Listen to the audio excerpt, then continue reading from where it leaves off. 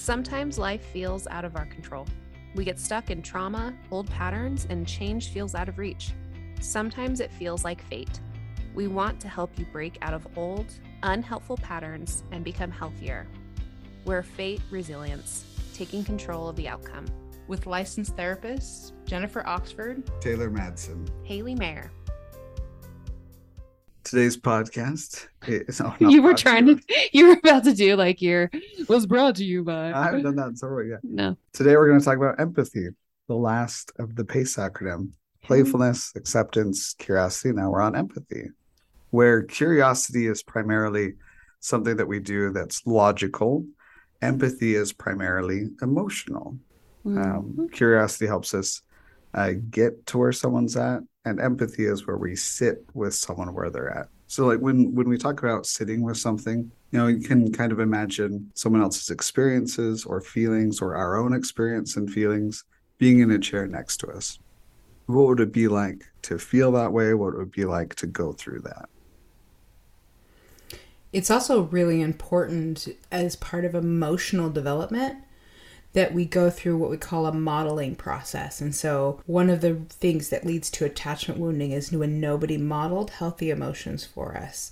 For example, if you were crying and say somebody said, if you keep crying, I'm going to give you something to cry about, or some ridiculous statement like that, then you're invalidating the emotions. It's the opposite of empathy. And so then people don't learn how to cry and they don't learn how to express sadness, but then they're learning, they get confused when they're sad, and they feel unsafe when they're sad, and they even get angry when they're sad because sadness has become now something that feels unsafe to them. Mm-hmm. And we talked about that when we talked about the emotions, then anger means something's not good for me. So when we teach through unhealthy modeling of emotions that sadness or hurt or I know we just did a whole bunch of podcasts on right. I'm like all those big emotions, all those big ones that you were like, gosh, I didn't even know that comes from the lack of modeling how to sit in empathy with those emotions. The reason why it's so important to have emotions modeled for us is because someone else being logical about a situation doesn't help us with our emotions about a situation. Someone else's logical brain is how our logical brain will respond to something. Someone else's emotional brain will be able to speak to our emotional brain. Mm-hmm. So there's going to be a disconnect if someone else is responding to our emotional brain with their logical brain. It's like trying to speak Russian to someone that only speaks English. Those two parts of the brain won't be able to connect. And so someone else responding to our emotional brain with their own emotional brain by sitting in that emotion with us will be able to speak the same language and help us come from a place of intense emotion to less intense emotion. Mm-hmm. So, for example, if someone is new to horseback riding and the horse kind of goes out of control or it's going too fast for them, a more experienced rider would be the best person to help them bring the horse under control. They'd have to be able to go just as fast on their horse, but in control, to come up alongside the inexperienced rider and help bring that horse back down to a safer space. So just with empathy, we'd have to be able to feel something at that same intensity for someone else to feel understood, and then bring it back down. So you could feel angry with someone, not necessarily at someone. Someone's feeling angry, like, yeah, that's awful they did that. And then bring it back down as we're coming down, and someone else will feel understood. Some of the things that you can do to model or to match emotions is that we can match our voice or tone and then step it down. So when we've worked with kids who are yelling, if I come in whispering, they will feel really invalidating. But if I come in with a louder voice and say, oh my gosh, it looks like you're really upset. Mm-hmm. And then I dropped my voice a little bit and said, tell me more. I'm modeling for them. I see you're upset. I'm matching it. And now I'm modeling it and stepping down into it. And they'll feel the empathy because I was able to match it. Generally, in matching and helping somebody calm down, I'm not, like Taylor said, I'm not expressing my own anger or upsetness. I'm showing that I understand theirs. You're holding I think I mentioned this a while back. Perfect. I think I mentioned this a while back. It's that holding the darkness with them, right? It's not the idea that I need to, I think a lot of people, they don't want to match it because they're like, but that's inappropriate. What they're doing is inappropriate. I shouldn't be part of it. And with empathy, first of all, we need to take out the idea of what's inappropriate, what's not. We can say what's safe and what's not. But appropriateness doesn't really have anything to do with empathy. It's more about safety. And so when it comes to this kind of a situation, you're looking at it and saying, as long as I'm being safe, I want to show them that I can hold that emotion and they can bring it out and show it to me, but that I'm not going to shrink away and be like, too much. I don't want to see it. Like, I don't want to hear it. Like, because that's what they're doing by yelling, especially like with all of us who've worked in residential. Okay. Best example, because it's so black and white. You have a kid coming in, they're screaming at the top of their lungs. Okay. They're saying a lot of words that you do not hear in church. Okay. Like there are just a lot of things going on. Taught us a few new words. Taught us new fears, a few anatomy things that they would say that do not make sense. Right.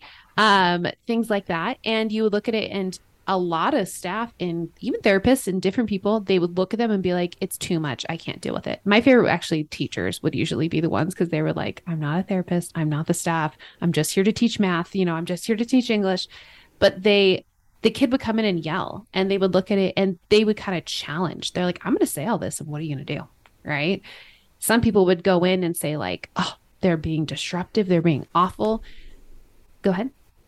I was going to say, one of the things too, when we're watching somebody be upset, we're not being empathetic, right? Yes. We're observing. That's not. So if we're just saying, oh my gosh, you're upset. And Yeah. I'm now in my emotions about how I feel about you being upset. That's a huge empathy miss, right? That's not about them. We're observing. Yeah. Right. And remember, this person who's yelling and upset was once in a room with somebody who was yelling upset, and nobody showed them how to deal with it. So they don't necessarily know how to back down out of this. And so when you come in and you can say, and this in itself is empathy, saying, oh, you don't know how to back out of this, right? And go in and say, okay, you're yelling. And that's when we move into the matching, like you're talking about. But even that idea of I'm watching it and judging it is very different than saying, this person's upset. Yeah. They must be doing this because they don't know how to do anything else. Yeah. And I usually go in, like, for me, I hear yelling and I'm like, I'm going to go running towards it, because I'm obviously great with that. Like, my survival skills aren't great. But most people felt safer when you showed up. True. And same with Jen. You both had a very commanding, safe presence. We're just really tall. I had a different presence. Taylor would sing and dance. But for me, and Jen did the same thing. But I'd go in there. I used it not just with the volume, but I also would often like reciprocate the language. Jen, you have higher morals than I do. So Jen didn't do that. But not to say different, but no, you're right. It's higher. It's true. But I would go in, and for me, because Jen would go in and she'd watch and she'd listen, and it wasn't like she was observing, but she was like inserting herself in the conversation between that person and the air in front of them, right? She was like, I'm going to be the one that you can talk about this to, rather than just be the person who's watching your performance, right? And specifically, I would ask questions about what they're feeling. Seems like you're really mad at so-and-so, or it seems like you're feeling really unsafe, and those are empathy questions to say, I might see it, tell me if I'm wrong, right? But it seems like you're feeling really unsafe, or you're really upset. And if they said, I am really upset, and often they would yell that at a really loud volume, say, okay, all right, I get that you're really upset. What can we do to help you feel safer? And in that place, we're focused on matching the emotions and then helping them back out of it. Yeah. Go ahead. Oh, I was just going to say, like, for me, my technique along with that would also be like, I would just copy exactly what they said. Right. And not in like a way that was like annoying, but in a way where they would say like, I'm effing pissed and I'm blah, blah, blah. Right. And I'd be like, yeah, it sounds like you are effing pissed. Like, it does sound like that. And then they'd realize like, oh, she's willing to hold that with me. Right. You weren't scared by it. You were put off by it. No, it wasn't. I was like, oh, what did you say? Right. And it's okay to also feel overwhelmed by what people say. I'm not saying like, don't have any, reaction. But I think that that same thing applies. We're mentioning an obviously more extreme scenario, right? A more extreme crisis in an attachment, and how we formed an attachment in that extreme crisis. I think it's helpful we're talking about an extreme Yeah. situation with empathy, though. But I think the reason why we love using that example too is simply the idea that we're looking at it and saying, like, our partner, our children, whoever it is that we're forming an attachment in our day-to-day life, our colleague, right? Probably in a more familiar sense with our family and things like that, they are going to want to have that attachment with us if they know that we can hold and not be freaked out by what they're going to present, right? You talk about like teenagers wanting to come out to their family. You talk about teenagers wanting to talk about suicide. You're talking about a spouse, you know, struggling with their own depression and anxiety. Half the reason they don't bring it up is I don't want to be a burden, right? So they're like mentally and maybe sometimes action wise outside of them acting like the teenager having a huge attack with it, right? This is all a really good example of, you know, those statistics that are often shared that it's only 6 or 7% the words you use. Yeah. And the rest of it is your body language and how you say it. Oh, absolutely. Yeah. I thought that was just Disney. No, just kidding. Yeah. That was only an Inside Out. I don't know what you're talking about. But The yeah. Little Mermaid 2 also. Oh, I like Do that. not underestimate the power of body language when being empathetic. No, that's actually a really good point, because the most important thing about empathy is only speak when your words improve the silence.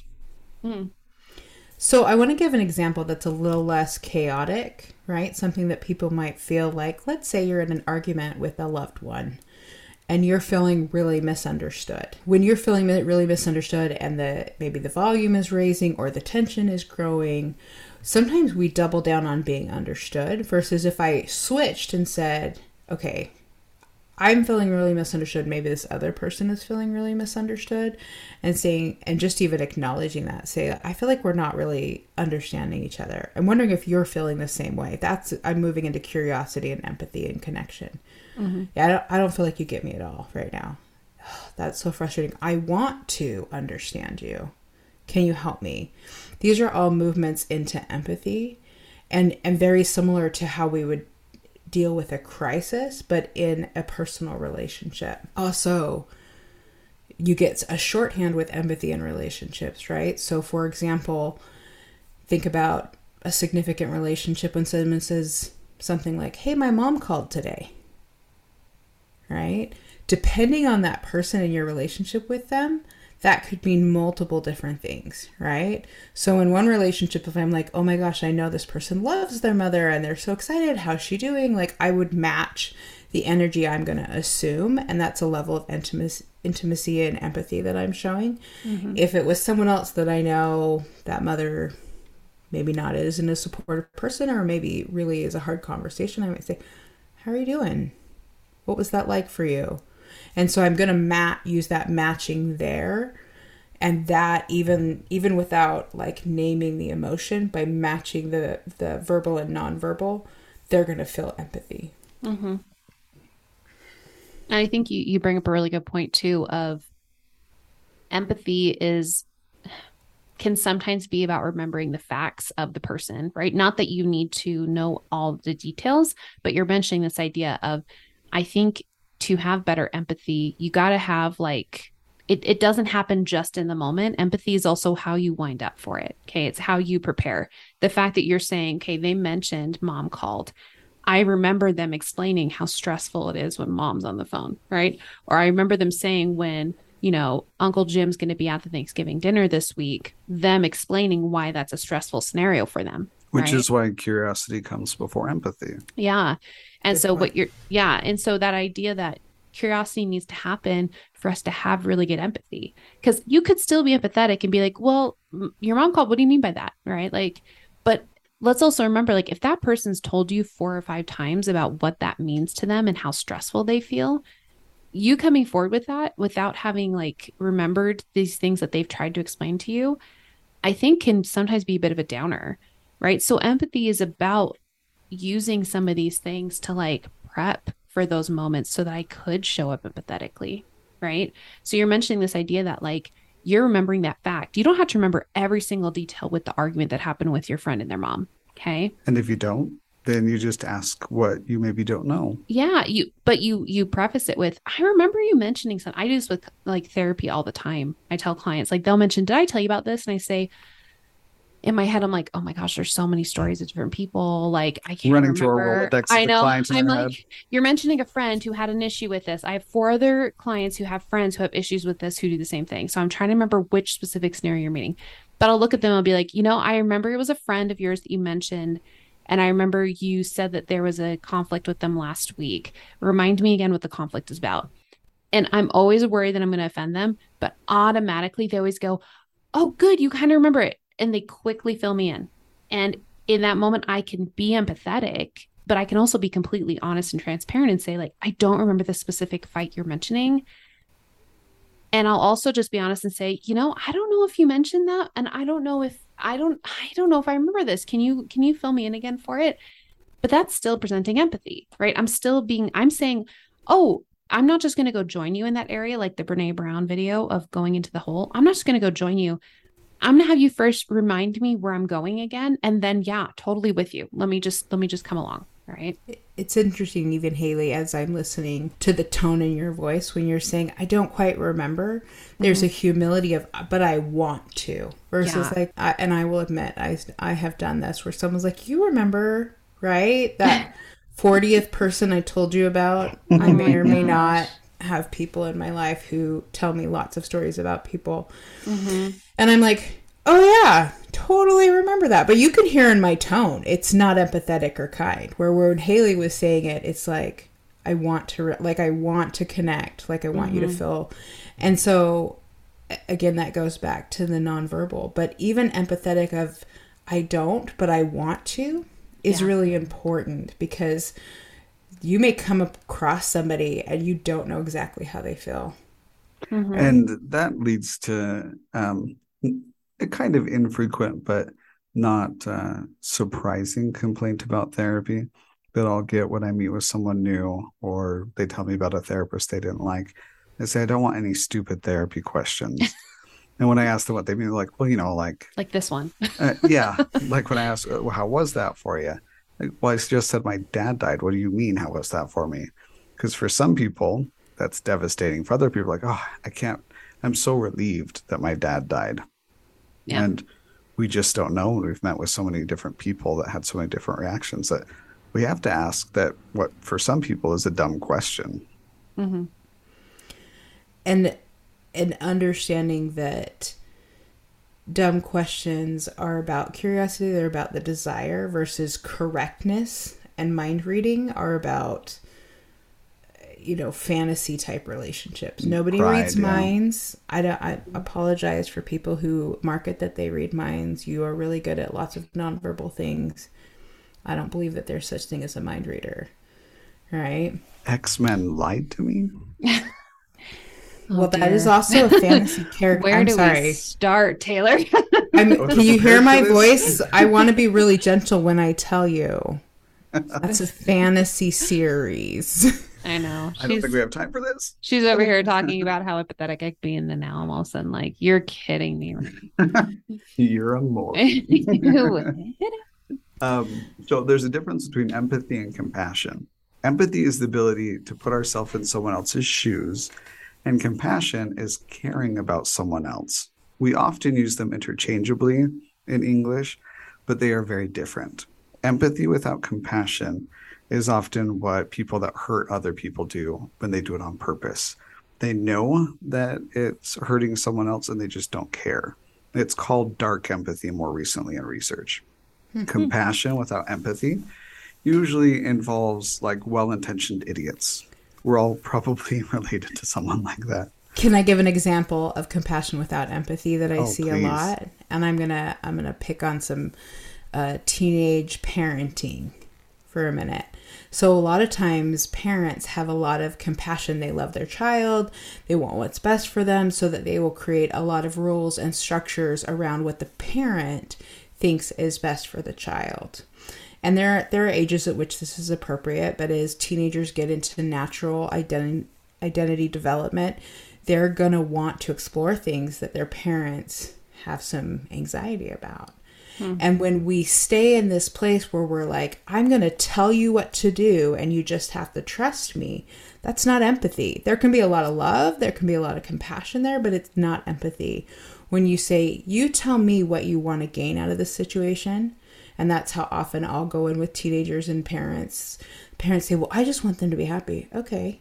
And then I'll ask the kid, what do you want to do? Well, I want to figure out what makes me happy. And we can realize we're on the same page, but we're almost using love to the point where it's restrictive versus saying, can we just own that the teenage years are about exploration? And if we stop him from exploring or them from exploring, you're going to move into a lot of resentment, even though a lot of good parenting comes from a compassionate place, and then we resent it later.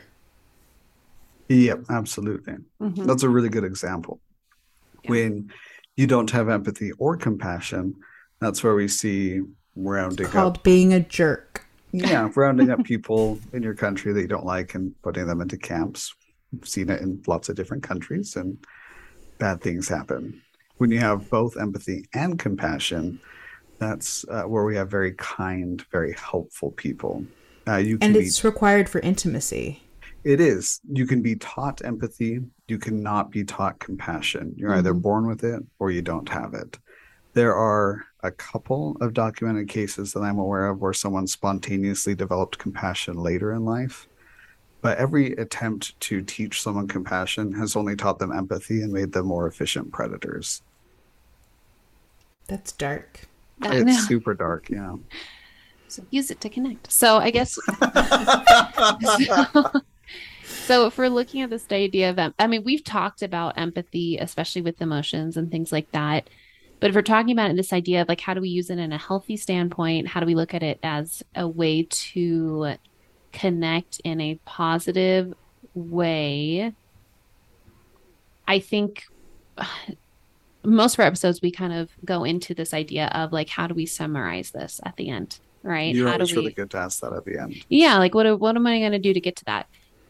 I think honestly, the answer to that question is the 3 letters that are before this, right? We're talking about curiosity. Pac-Man. Oh, sorry, that's I was gonna say, I don't think that's the Pac-Man song, but I think honestly, those are the areas that like I think that's how we do it. I don't know. What do you guys think? I'll add that empathy is about sitting in a place and trying to see it from the other person's perspective. So when I'm working like with a couple and they're working on improving empathy, especially about like how it feels to be married to somebody who loves them, has compassion but not empathy, I can say, okay, step back and let's pretend and, you know, if you use a date, like if we had a fight on Halloween. So the guy that showed up on Halloween, this is how he showed up. And you might have some shame around how you showed up on Halloween, but let's just step back and say, what was it like for your spouse to interact with who you showed up as? And they can say, well, it probably sucked. Yeah, it probably did. And in that place, can you see them and say, hey, I'm sorry you showed up with the Halloween version of me. That wasn't a very good option. I can totally see how that was hard for you. And in doing that and recognizing that in moments we struggle, and there are times when our loved ones didn't have a good experience with us, is a good way to start seeing that from an empathetic of we're observing the same thing, and we're, instead of trying to fix the relationship and like gloss over how we were a jerk, we're saying, oh, yeah, that's hard to deal with a jerk. I've dealt with a jerk before, and that's hard. And that's where so many people go wrong with empathy, is that even just glimpsing at someone else's experience, we tend to move towards trying to fix it. And empathy is not fixing. It's not defending why we did something. It's not agreeing. That's another hang-up for people around empathy. It is merely sitting with someone else in their point of view and experience. And it's the reason why good therapy comes through coaching us through emotions and experiences versus rescuing us from our emotions and our experiencing.